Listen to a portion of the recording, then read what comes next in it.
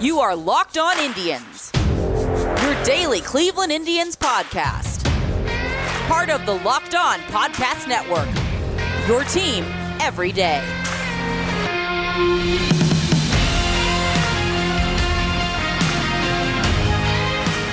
Hello, everyone. Welcome to Locked On Indians. I am your host, Jeff Ellis. You might notice a change in decor if you are an everyday listener due to my knee problems. I can't quite take the whole rig upstairs. So you are getting the stereotypical basement show for the Locked On for a sports podcaster doing it. We have a special guest. Of course, I will talk about him here in a second to talk about what else could we talk about? The big trade.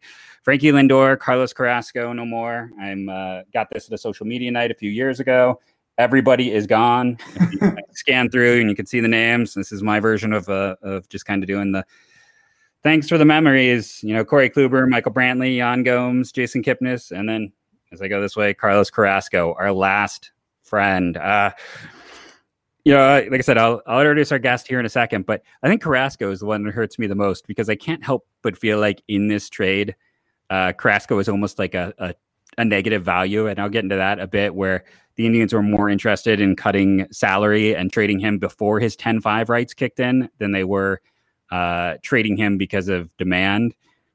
The Indians added 4 players. I don't think we can really say they're better today than they were before. I thought there were situations where we could say that, where if they split Lindor and got multiple pieces that could help them right away, that made sense.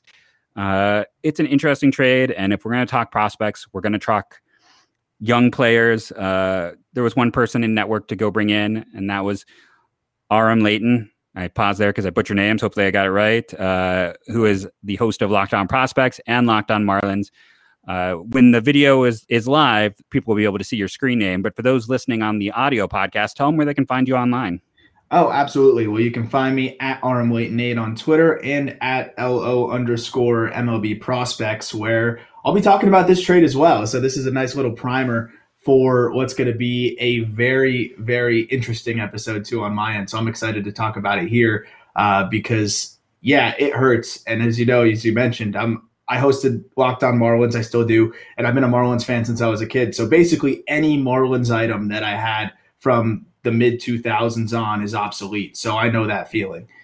Yeah, I was trying to think back. It's like, who's left from, and on a very base level, there's a lot of anger today, and I got a lot of that nicely directed at me. I always say Indians fans are quite nice and know that I'm not responsible, but they want me to explain things. And in some respects, the worst thing that happened to the Indians was the 2016 World Series, because that team lost all of its pitchers almost due to injury and got as far as any team has in recent memory. Or wait, did I say the wrong year? Might have there. But that World Series year, they had all their injuries and they made it to the World Series. Since then, the Indians operate under as long as you make the postseason, who knows what could happen. And that postseason team, I was like, who's left? Is there anyone in place? And I think we are at a point where Jose Ramirez might be the last man standing. It's kind of a sad day. And we're not going to talk about possible Jose Ramirez trades. A lot of questions about that. I do think we can start a timer on him. Let's put it that way. I think he's got about 18 months max left in system. But we have so many other players to talk about, so many other prospects. One other fact before I throw it to Aram here, as I tweeted out earlier today, if you go and look at the Indians' top 10 first-round picks by WAR all time, it goes Manny Ramirez, CC Sabathia, Greg Swindell, Frankie Lindor. Chuck Nagy comes 5, and this is where it gets painful because 6 and 7, Jeremy Guthrie and Kelly Gruber were guys that cut. Ray Fosse got hurt. Drew Pomeranz is somehow in the top 10. Oh my gosh. Rick Manning is more famous for stealing Dennis Eckersley's wife than anything he did on the baseball field. And then Lonnie Chisenhall is somehow 11th all time. That is where we are as a first round. And that first round is still light years ahead of any other round. So it's, they traded one of the bedrock guys of the last 30 years. They got 4 young players. What can you tell us? Where do you want to start? Dealer's choice here. Who do you want to go with? Discuss. Who are you liking, not liking? Leave it up to you. Let's start with some of the good, I guess, right? Because, it's a solid return given the circumstances. I really think it is when you factor in the fact that they were not going to pay him, right? Everybody knew that. Everybody knew Lindor was gone, and whoever was trading for Lindor is going to have to pay him a lot, right? So when you consider that and you look at some of the other trades in the past, Mookie Betts, somewhat of a light return because of the same fact. You also look at like the Giancarlo Stanton trade. He was already inked to a crazy contract, but the return was not great for that exact reason as well. So especially in this COVID world where teams are, apparently very financially strapped, the return is going to be a little bit light. But what I will say is they did get a lot of upside. And I think they hedged some of that upside with guys that are big league ready right now. And it starts, I could start with Rosario, but I want to start with a more positive guy. So I'm going to start with Jimenez because Andres Jimenez to me is a really solid piece to be getting back here. And I think he plugs right in at shortstop. He's an incredible defender. He's a plus runner. He's a well-rounded player, and I think there's more room there to improve at the plate. Is he ever going to hit for power? No, of course not. But I think he's a really well-rounded player. Of course, you're sacrificing a lot of production at shortstop from Lindor to Jimenez, but you are getting a really like a Gold Glove caliber defender. You're getting a plus runner. You're getting a really well-rounded player, and he's big league ready. Still has upside to get better. I like his swing from the left side. I think it's a really smooth swing. He's good at just being able to work counts, get on base.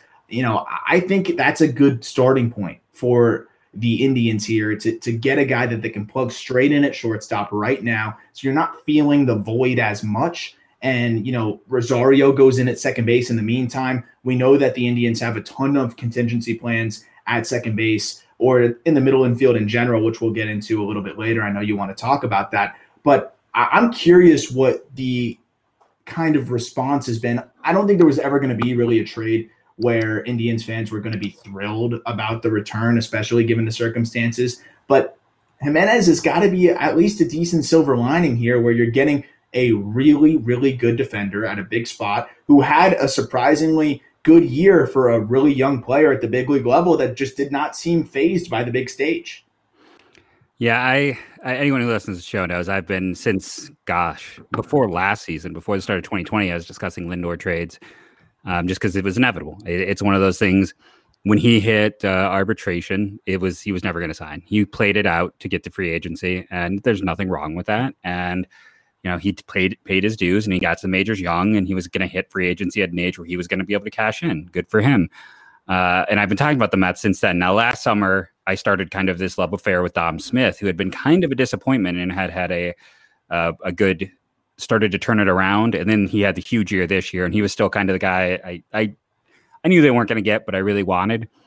I thought JD Davis, looking at his savant numbers, is interesting, but he's not in Indians. I mean, he's Franmil Reyes. It is interesting. I talk about like who are Indians guys, and I know like going back to the Clevenger trade and talking about what stuff with the Padres, the things they value, and this was kind of a trade that was different in some regards. I mean, up the middle talent, very similar, but they went for a little more risk. But I think Davis basically having no defensive position was what made him not as interesting as you put it. I mean, Jimenez is going to be their starting shortstop. I know some people have asked, like, well, at least he's played some games at second in the majors, and Rosario has only played shortstop. Jimenez is so much better defensively. Like, you're not going to, because Jimenez has played like 20 games at second, have him play second. You're going to slot him in there. Kind of the low end comp for me with Jimenez is Jose Iglesias, who, again, if you listen to the podcast, I was like, the Indians should consider trading for him if they trade Lindor as a nice filler, strong defensive type. Doesn't walk a lot, doesn't strike out a lot.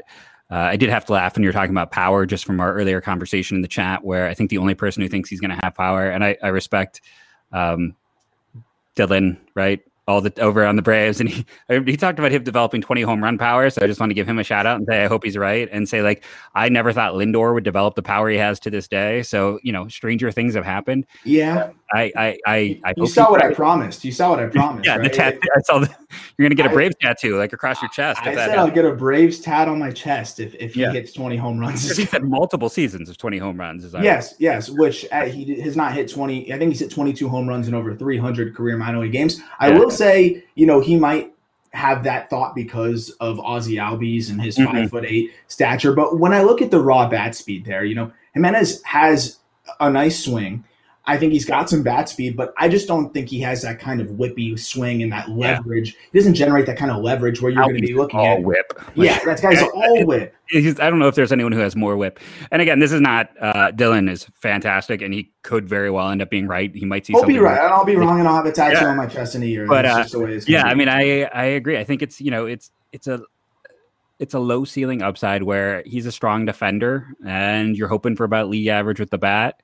But I mean, you're going for that defense and speed. I mean, that's the central piece here. And you look at this team for next year in particular is going to be built around pitching and defense. And they just got a guy who Lindor is a great defender. He has had a little bit of regression there over the years. They're not going to miss a beat. Let's put it that way. Yeah, exactly. They don't lose anything defensively.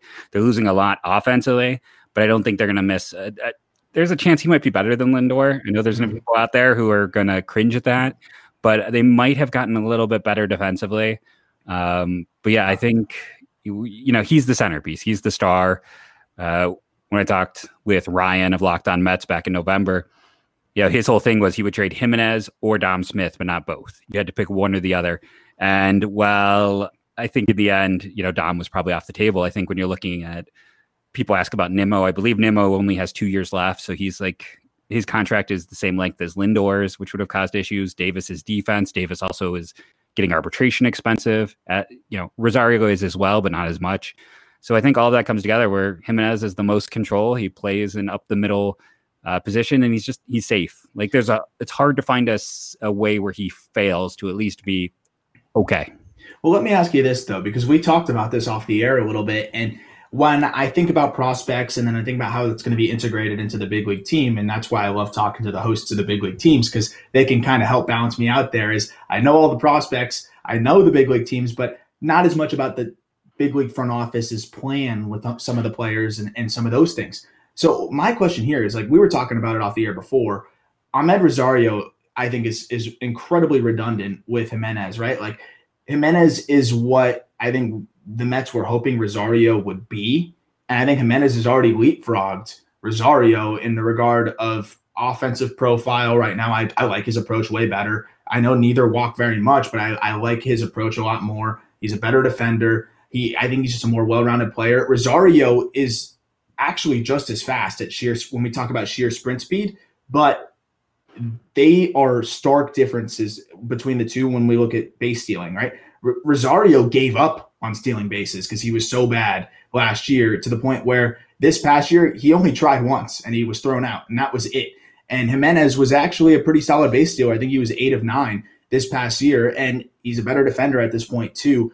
I'm wondering why the Indians didn't have some interest in JD Davis, because we're talking about Nolan Jones off the air, right? And Nolan Jones looks like he can't hit left-handed pitching. Maybe he will figure it out. I do have some hope because of his incredible ability to walk. But if he is going to be more of a platoon guy and he's going to be more focused on facing right-handed pitching, why wouldn't you want a JD Davis? That would be a really good platoon at third base, where you have JD Davis, who demolishes left-handed pitching, Nolan Jones, who demolishes right-handed pitching, and Davis is not a great defender no matter where you put him, but you could stick him in the outfield when you want to have both of those guys in the lineup for whatever reason. And I just thought that would be a perfect fit. It seemed to make so much sense. But when you mentioned the arbitration, I wonder if it was just more financially driven. And also it makes me think too, when we look at the system for the Indians, is where does Rosario really fit in? Because I could probably name 3 middle infielders, maybe 4, that are more projectable than Rosario at this point.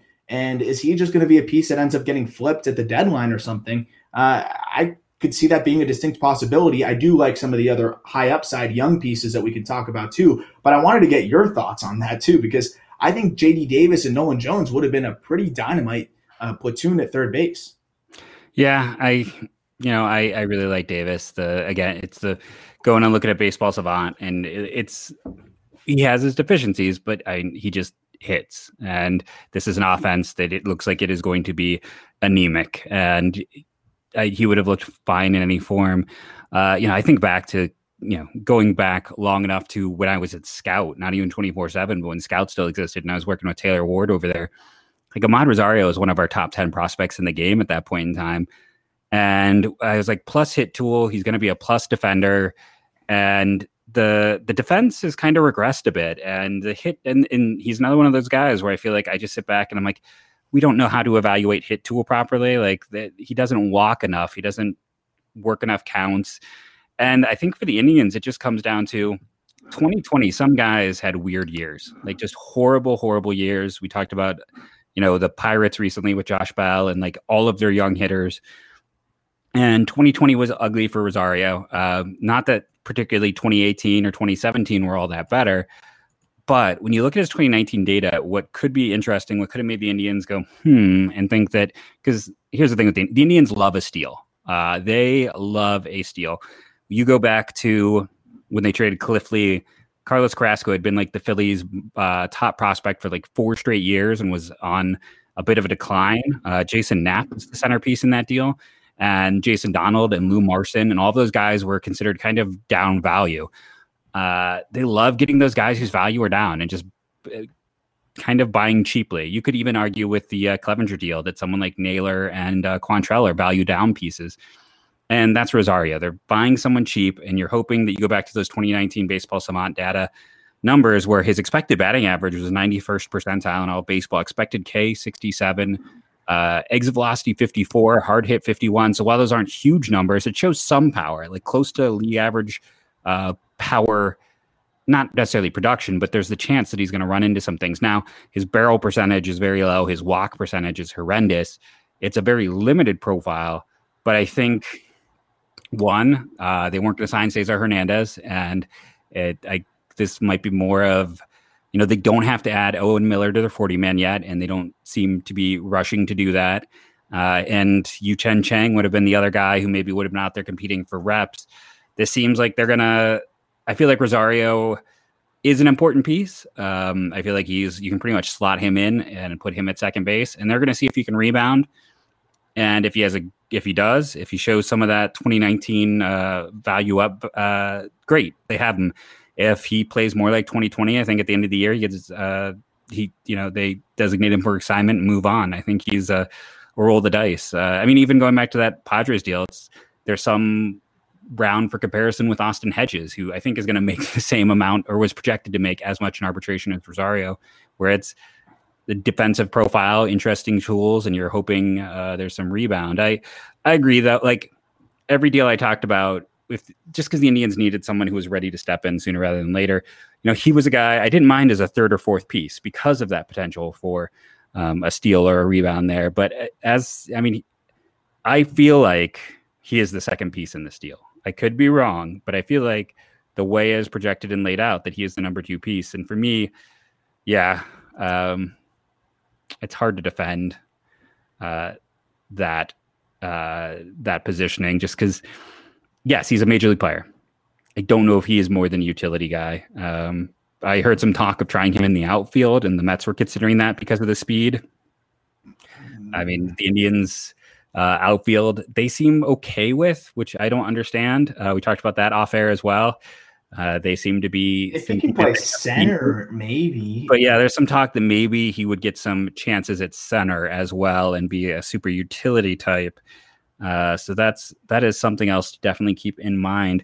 Before we get into the secondary pieces on this deal, just want to take a quick break and talk about the sponsors that help keep this show going and on the air. Are you ready for football? We have the national championship on Monday. The playoffs are this weekend. What a time to be a Cleveland fan. The Indians are trading one of the greatest players in franchise history, and the Browns have like 40% of the roster out with COVID. That's nothing with our sponsor, but this might be the perfect time to go out and bet on that Browns game. Go check the lines. Go to betonline.com. Browns don't have a head coach in half their roster. Go check it out. You might be able to win yourself some money. And when you go to betonline.ag, the number one place that has you covered, the number one place we trust, sign up for your free account and use the promo code LOCKEDON for a 50% welcome bonus. I don't know a ton about gambling, but I found the site relatively easy to go through. I went through and was looking at all the various sports. There's so many options. If you're someone who does know, this is a great site to go. Like I said, I'm a neophyte. I could figure it out. If you know it, you'll be able to go and navigate. When you're using that promo code LOCKEDON, you're getting a 50% welcome bonus. That's huge. That's 50% bonus free. You're never going to get a better offer on anything we do from a sponsor than 50%. So check out betonline.ag, use that locked on promo code, Visit our good friends and exclusive partner at betonline_AG to take advantage of the best bonuses in the business. Sign up for a free account and use the promo code Locked On for that sign up bonus. Hashtag BetOnline. I've been watching Cobra Kai, so I should say Hash Brown BetOnline. I actually everyone's been watching that. I got to get on that. That's top of my list. But also, I will say I'm taking the Browns. I'm taking the Browns this week. I think everybody's going to bet Steelers. I think they're frauds. I think the Browns still find a way. I just wanted to put that out there. Well, we'll definitely have to have you back on either way to talk you up if you got it right, or you're like, oh, what did we miss? Our other fantastic sponsor. Let's do the 2-for-1 on things that are like very sporty things that I don't know a lot about, and that's cars. Rock Auto. I don't know cars. I can't do anything with cars. I can fill up the air in my tires. That's about it. But in spite of my lack of knowledge, I can navigate their site with ease. You go to Rock Auto, and what I like to use their site for is when I do have a problem. Recently had a flat tire. I went on and I comparison shopped. You have the ability with rockauto.com to comparison shop. Make sure you're getting the right deal, the right price. Make sure that we all know that when you go to the mechanic, they don't have your best interest in heart. Rock Auto is a family-owned business. They keep the overhead low, pass those savings on to you. When you go to rockauto.com and you find that great deal, because you will when you go there, you're going to use the promo code Locked On in the How Did You Hear About Us box. That lets them know that their advertising money was well spent. And again, keep them. This is a great advocate for you when it comes time to get a piece or part for your car. The mechanic isn't looking out for you. Rock Auto is. Go to rockauto.com. Tell them Locked On. Tell them Locked On MLB. Tell them Locked On Indians. Tell them Locked On. Tell them Locked On Marlins if you like our guest today. Tell them Locked On anything. But just tell them Locked On sent you. And lastly, 2020 is mercifully over. I know I am very thankful for that myself. It's time for a fresh start and a few more wins. If you're betting this year and want more wins, listen to Locked On Bets with your boy Q and Lee Sterling of Paramount Sports. They are picking college basketball, football, and NBA locks all winter long. Subscribe to Locked On Bets wherever you get your podcasts. So I'll say the word "so" because that's what I always say, so people know we're back. Not that it's become intentional now because I did it accidentally for so long, and it's now my running joke that you can wait for the "so." We talked about the big pieces in this deal, the guys who are going to help. I saw some people in the Cleveland media talking about these secondary players. I'm going to throw some things that came out where they're talking about, these are interesting players. Isaiah Green, a lot of people, Michael Brantley is the name that is coming up. That does not feel very fair to me. And I think if he was Michael Brantley, not to diss his skills, but if Isaiah Green was a Michael Brantley comp, he would have been a higher first-round pick. There's good skills. He's a lotto ticket. I think he's the second most interesting outfielder in system. We'll talk about outfielders in a second. And the other player, Josh Wolf, I'd like to talk about him in terms of Lenny Torres, as they were both like first-round picks and they're right-handers. Wolf's like 6'1" or 6'2", 6'3". Torres was like 6'1", 6'2", two-pitch guys, high ceilings, and they can just whip it. Like they might have the two quickest arms in the system between the two of them. High reliever risk, though. I think Wolf has. We talked about this off air as well. I think Wolf has a better chance to start. I'm not going to dive into him too much because I don't want to steal your thunder here. But my quote was, "These guys are like 2 years away from being 2 years away." The guys who were going to help, we already discussed. These are the guys that we're hoping down the line. And the other thing, before I just throw it to you, we were discussing and debating, would either of these guys make the Indians top 10 prospects? And I'll kind of kick it to you. Like, do you think either, again, the Indians have a deep pool, and I'm not saying these guys are trash. I don't want anyone to think that. They're very interesting players, and I'll give you that plenty of time to tell them why they should be excited. These are fun prospects to add. But do either of them make the top 10, and what's your overall feel? Yeah, that's a really good question. And I think for the Indians here, you're looking at their system. It's an interesting system. But in a trade like this, where you're not going to get the true value for Francisco Lindor, at least you can get some upside to where you might look back at the trade and say that wasn't so bad. I think when you look at Josh Wolf, when you look at Isaiah Green, lotto ticket is probably fair on Isaiah Green. But I will say I really liked him out of the draft. I think he's really polished for a high school hitter. He's got great tools, and he's a well-rounded player. When you see that comp, comps in general are fun. People love them. I love doing them sometimes. And I say, like, he can be a guy like this. Like, if everything works out, he will be similar to this guy. It doesn't mean he's going to be that guy, but if everything works out, he will be this guy. I think the comp is fair if everything works out, right? But there's a lot of moving pieces for everything to work out. What I will say about Isaiah Green, though, is for a guy his age and for a guy that is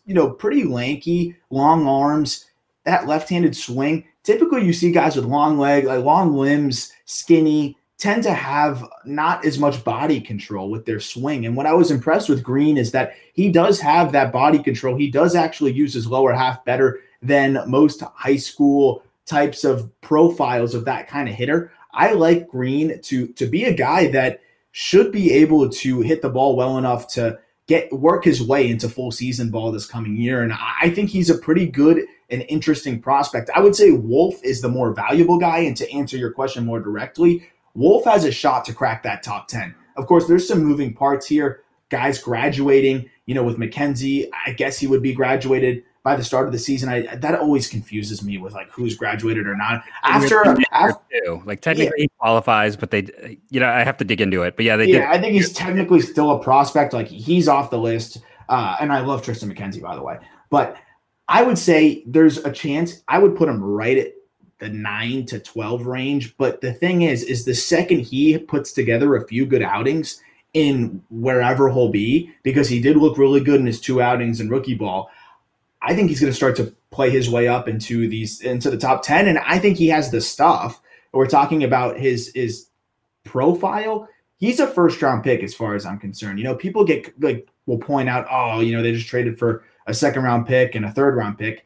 Not really. I mean, he got first round money for a reason. He was a first round caliber player, and he has first round caliber stuff. 6'3", 170. You talk about the really quick arm. And when we compare him to some of the other guys, I think what's different about Wolf is that he made some adjustments recently. He lowered his arm slot. His mechanics seem much more repeatable. He seems like he's got a better feel for his stuff.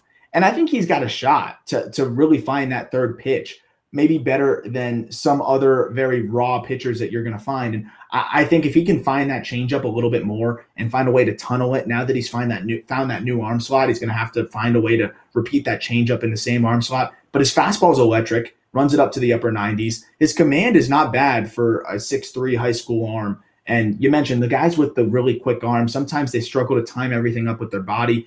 I don't see too much of an issue with that, and I really like his 2-pitch mix already. I could see Wolf as a guy that explodes. I could see him as a guy that struggles too, and that's that high ceiling, low floor type of profile with guys like this.